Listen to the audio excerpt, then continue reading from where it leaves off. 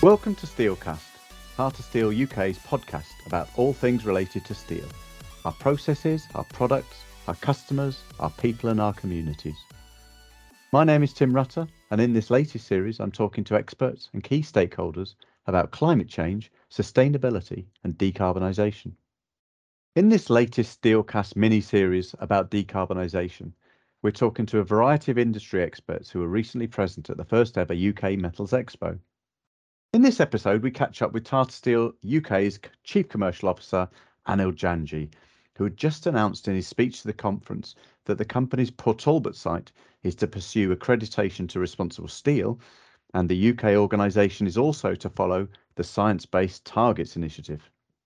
We caught up with him directly after his talk, which was entitled Innovating Together to Forge a Sustainable Future for the UK Metals Industry. So we're well into the afternoon here at UK Metals Expo at the NEC in Birmingham, and we've just listened to our Chief Commercial Officer, Anil Janji, give a great presentation at one of the theatres about the importance of the steel industry to the UK.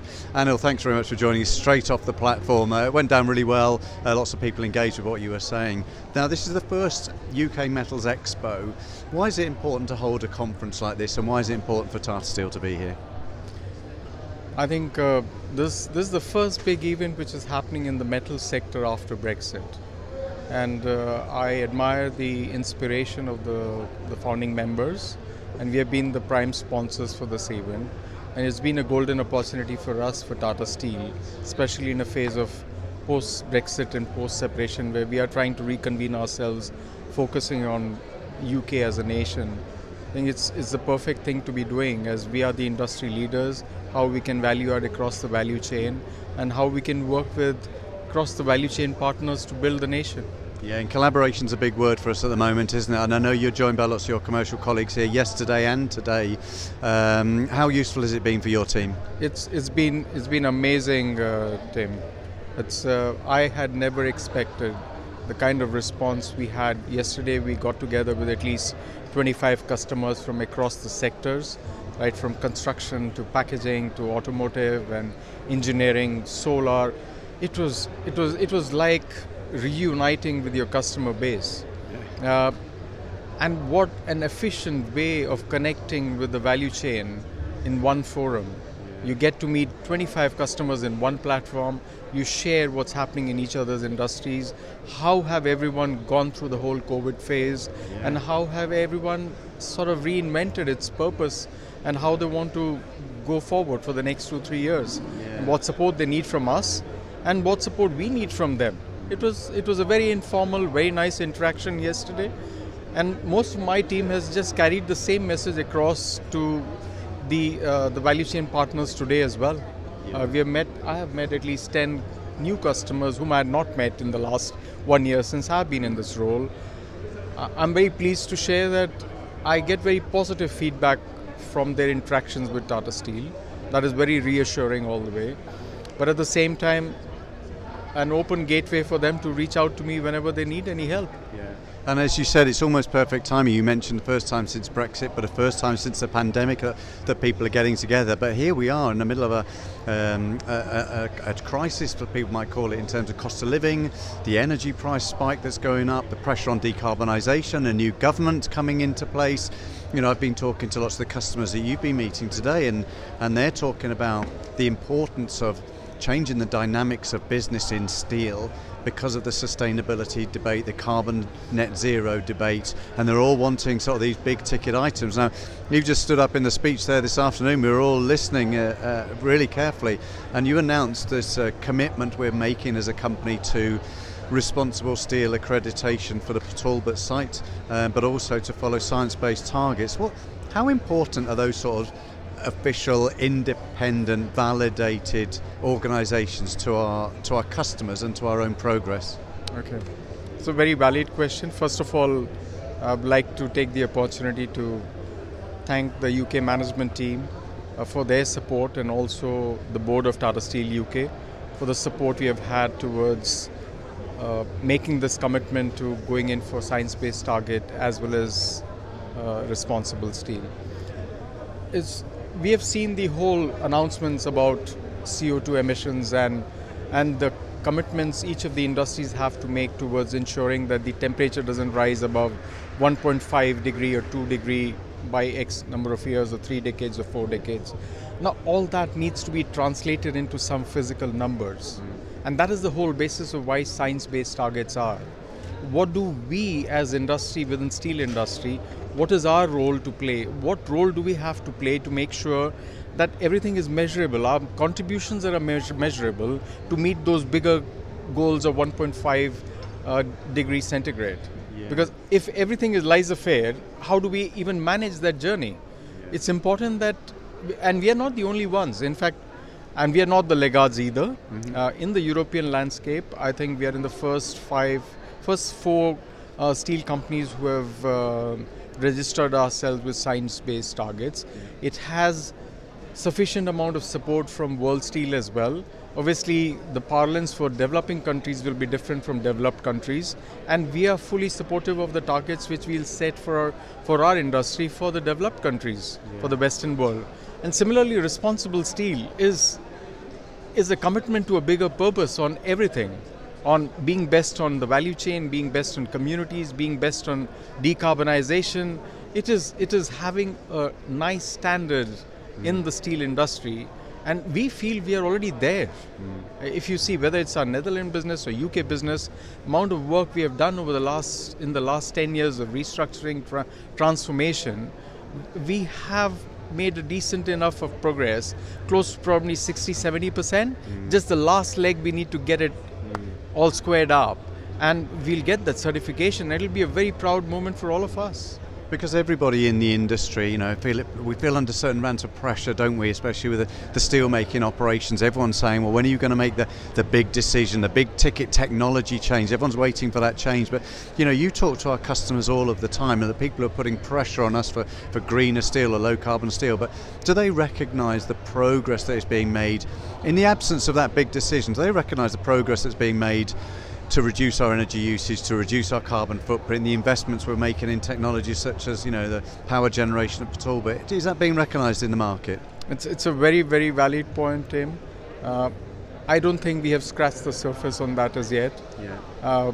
We have a responsibility as the UK management team and all of us together as leaders to first educate our colleagues and our team members, because our best brand ambassadors are our employees. First, we have to believe and be convinced that we as a company are actually doing things. So that knowledge base is still sort of spreading across the company. Yeah. I'm personally trying to propagate this message through our commercial calls, which we have on a monthly basis, to all our account managers and customer-facing teams, that we cannot just be waiting for the big announcement. We are taking initiatives. We are spending close to anywhere between around 50 million every year, which are towards reducing CO2 footprint. Yeah. And I know that we will meet the 28% target which we have set for ourselves by 2030. And that is without any bigger purpose of decarbonization. Yeah. And that work is on. And our manufacturing colleagues, our R&D colleagues, our environment colleagues, all of us are already working towards that. Sometimes the Tata values work there as well. We don't tom-tom about it. We get on with stuff. And probably that is the right thing to be doing. Customers appreciate it. Customers, when we educate them, and that is why you've seen the last 1 year, we have had at least 25 to 30 customer visits to our sites. When they come over, they spend time with us. When we educate them about it, they appreciate the work we are doing. Yeah, because I know in my job in communications, almost everything that comes past my desk seems to have some sort of environmental aspect to it. And I wonder, as part of the UK management team, when you are reviewing the capital investment requests and the projects that are coming through, do you place a consideration on each of those requests as to their environmental benefits, or is it just about productivity and quality and that sort of thing? First and foremost is safety. Yeah. We as a company, I think we have to maintain that as the primary objective. We have, as all of us know, we have tried our best to meet the expectations and the standard of where we need to work on the safety-related CapEx issues. The second most important criteria for awarding all the the CapEx schemes and approving all the CapEx schemes as UK management team. And that is the support and the guidelines we have from the board and from our parent Tata Steel India team as well, is please give appropriate focus to strategic initiatives. And decarbonization is the most important strategic initiative which any of us can take today. Yeah, and as part of the management team, do you feel that pressure to decarbonise most strongly coming from the government or from our markets? Well, to be honest, from our families. Yeah, there is that as well. Yeah. The world has woken up. Yeah. It's my conscience and your conscience. Forget about customers and the government. We are much more enlightened of what we have seen in the last 4 years. And that awareness is so, it's not just not with you and me, it's alike. It's with customers, with stakeholders, with communities. Governments do the right thing. Unless you put a target, you don't expect the society to start working towards it. Yeah. But government doesn't have the answers, we know that.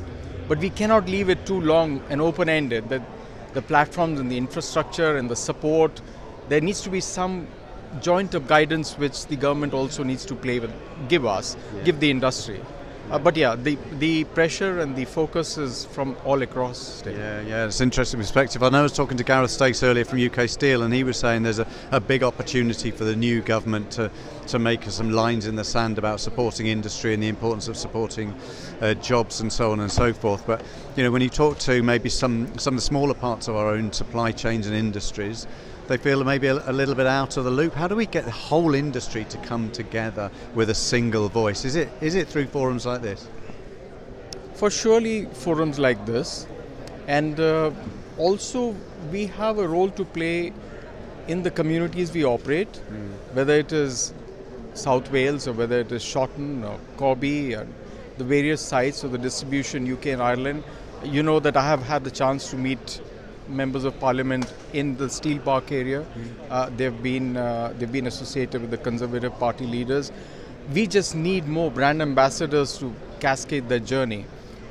And I feel that there is sufficient amount of proactiveness from the government participants as well, whether it's the base of the world or commercial attaches or UK trade authorities or all of them are actually quite proactively offering their support. We just need to ensure that we are all joined up in the story. Yeah. Listen, Anil, it's great to have your time. Very grateful for you spending so much time with us today, and great to hear your speech, and fantastic to hear the launch of the commitment to responsible steel and science-based targets. And I'm absolutely positive your commercial colleagues will be thanking you for some time for announcing it, because it'll do them some favours as well. Yeah, they're very relieved and they're very thankful and they're very hopeful of what we can achieve going forward. And I'm really pleased, and I thank the UK management team and the board once again. And thank you for all the support. You're very welcome. Thanks, Anil. Thanks very much. It's clear that it is not only Tata Steel that is glad of the opportunity for people to come together at events such as this after the pandemic. As Anil said, it has been like reuniting with our customer base. And the customers we spoke to at the show seem to feel very much the same. And although announcements have been few and far between because of the appropriate deference to the mourning period of Queen Elizabeth, I'm sure the Tata Steel UK commercial team will be delighted to now be able to share with their customers the significant commitment the company is making to move further forward on its road to decarbonisation. Anil's energy around the progress that is being made by the company to decarbonise as a strategic driver for the company is infectious. He has absolutely no doubt that Tata Steel UK will meet the targets it sets for itself and sees decarbonisation as a duty to society, let alone to communities, customers and employees. In the next episode, we talk to longtime friend of the steel industry and academic partner at Swansea University, Cameron Pleidell-Pearce, who brings another perspective to the current issues being tackled by energy-intensive industries. Thanks for listening to this episode of Steelcast. Please let us know what you think about the topics we're discussing or any other aspects of decarbonisation and sustainability you'd be interested in hearing about. If you want to keep up to date with the latest happenings in Tata Steel UK, and in this series, our journey towards decarbonisation, please do subscribe to Steelcast through Podbean, Spotify, Apple, or wherever else you get your podcasts. See you next time.